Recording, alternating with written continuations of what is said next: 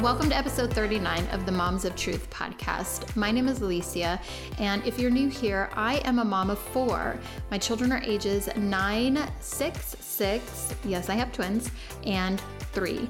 And right out of the gate, I just want to let you know that I am not a perfect parent by any means, but I do rely on the one who is a perfect parent to help me raise up these blessings that he has trusted me with.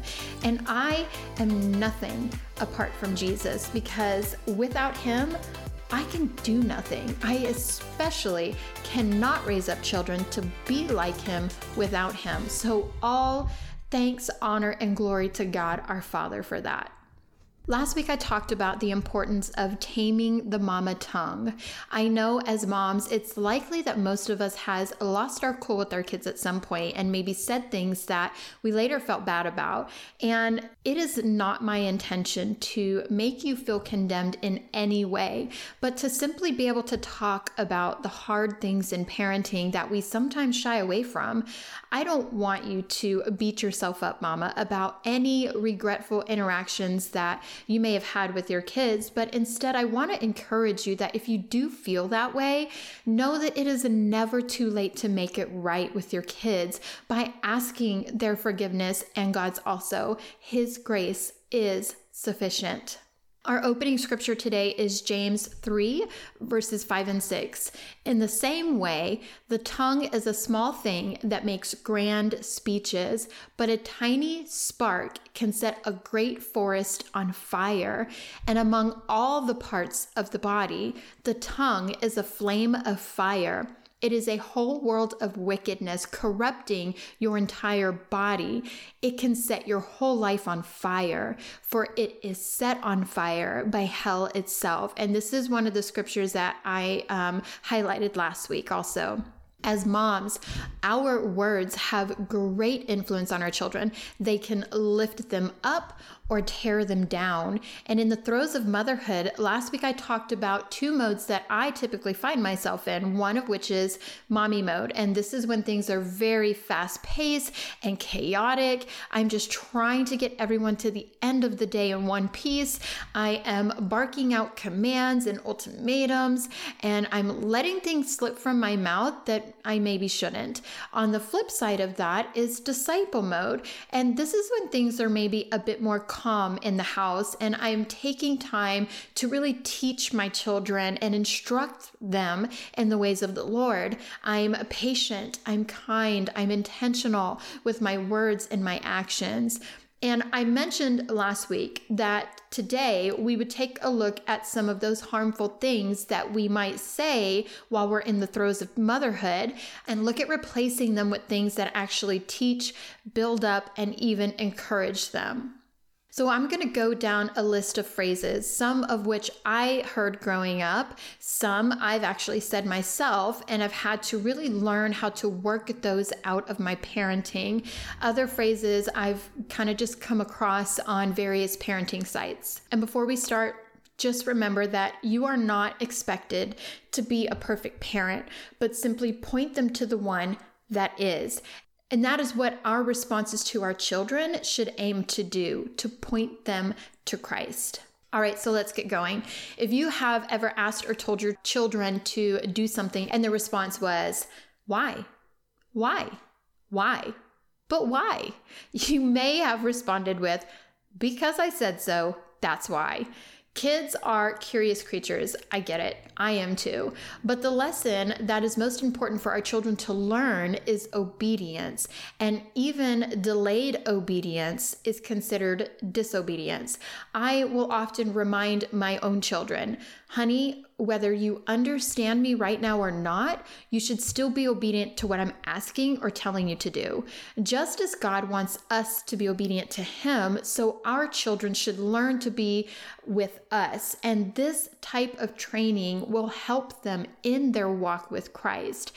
If you haven't yet sat and actually talked about the importance and purpose of obedience, it is never too late. Put it on your list and get into scripture to help you understand more. There is a lot to say about obedience, and so I'll likely do a series on it in the near future. Another healthy response is maybe just try to answer the question why and see what happens. Do as I say, not as I do. This one just needs to go because it's basically saying, hey, I'm going to hold you to a higher standard than I do myself, which is hypocritical and builds resentment in our kids. Instead, we should all be held to the same standard, and that is Jesus Christ. As parents, we should be humble enough to admit when we are in the wrong and let our children be witness to our prayers and asking for forgiveness and help and guidance from Jesus. That is being an honest model of the faith to our kids. God gave you a brain, use it. Instead of saying this, we can encourage creativity and problem solving. Sweetheart, you are so smart. I know you can figure it out. I challenge my children to problem solve often because it's just a really good skill for them to have. With my younger one, who's only 3, I will sometimes challenge him as well. But other times I will help him get started or maybe just give him an idea of what he could do, but then let him build confidence in trying it out for himself. I'm not asking, I'm telling. This one just needs to go. And again, we can go back to reminding our children the importance of obedience and listening the first time. In our house, I don't usually ever just tell my children, pick up your shoes, turn off the lights. It's always in the form of a question. Can you please pick up your shoes? Would you turn off the light, please? Parenting isn't about power, control, and dominance. It's about trust, love, and a respectful relationship. So by speaking kindly and asking my children, it actually helps to build our relationship, and my children are more likely to listen to me the first time. Don't make me tell you again. This one also just needs to go. When my children are not listening, or maybe they're just too caught up in playing or watching a show, I will go and directly make eye contact with them and say, sweetheart, you are not listening to me. This is usually enough that they feel some conviction and then get going on what I've asked them to do. Now, if they are being deliberately disobedient, if you have maybe a strong-willed child who heard you clearly and is choosing not to listen, then that may require something a little different. Usually, taking up the heat and saying things like, don't make me tell you again, never turns out good. The strong-willed child will actually consider that a challenge to be even more defiant. If this were me, and it has been, I would tell my child to go to their room until they were ready to listen. Obviously, if they're being defiant, it's not likely they will go voluntarily. So I will calmly pick them up, set them in their room, say it again, come down when you're ready to listen, and shut the door. And then you can pick up from there. Stop crying, or I'll give you something to cry about. This one also needs to just not be said at all. This threat is coming from a parent who is being impatient and angry. For this one, it would be good to exercise some self-control, to take a second to calm down, maybe walk away into the other room, and then go back and deal with the situation with a level head. What's wrong with you? So I'm gonna give an example for this one. Let's say you have a gallon of milk on the counter. You turn to get the cereal out of the pantry and your child decides to puncture the milk in 3 seconds flat while you weren't looking. Now you have milk going everywhere. You're rushing it to the sink. You might say, what's wrong with you? Why on earth would you do that? Maybe you've told your son 1,000,000 times to lift the seat up when he goes pee, and he still isn't. And you sit on yet another wet seat. You might say, what's wrong with you? Just put the seat up. This statement doesn't make them feel like they did something wrong, but that something is wrong with them as a person. This is one of those things that really tear our kids down, makes them self-conscious and insecure. Instead, we should again calm ourselves down before letting our mouth fly free and simply ask our children, why did you do that? genuinely wanting to know, and then talk it out from there, making sure that they are fixing the issue or cleaning up the mess at the same time. Our children are going to need constant reminding, as we do with our Heavenly Father. I know it can be hard at times, but we must be mindful about growing in grace and patience with our kids. You have no reason to be upset. This one is just untrue. If our kids are upset, something made them upset, whether we consider it to be valid or not. Like, I think it's silly when my children get upset because I gave them a blue plate instead of a green one, or when I say no to cookies for breakfast, lunch, and dinner. But still, something is going on the inside of them that is frustrating or upsetting them. And most of the time, I just need to take the time to talk it out with them and help them understand. When children are young, obviously they lack communication skills, and everything becomes a tantrum because that is their form of communication. Being the adult, I should take that into consideration. Also, for the younger ones who maybe aren't able to understand, redirection. I love this method and I use it often. This is simply taking the focus off of the thing that they're upset about onto something else that maybe interests them or is fun or distracting, like letting them help me cook when they're throwing a fit about a cookie, or talking about how much I love blue plates and different designs and this and that. Also, mama, pick your battles. Some just aren't worth the struggle.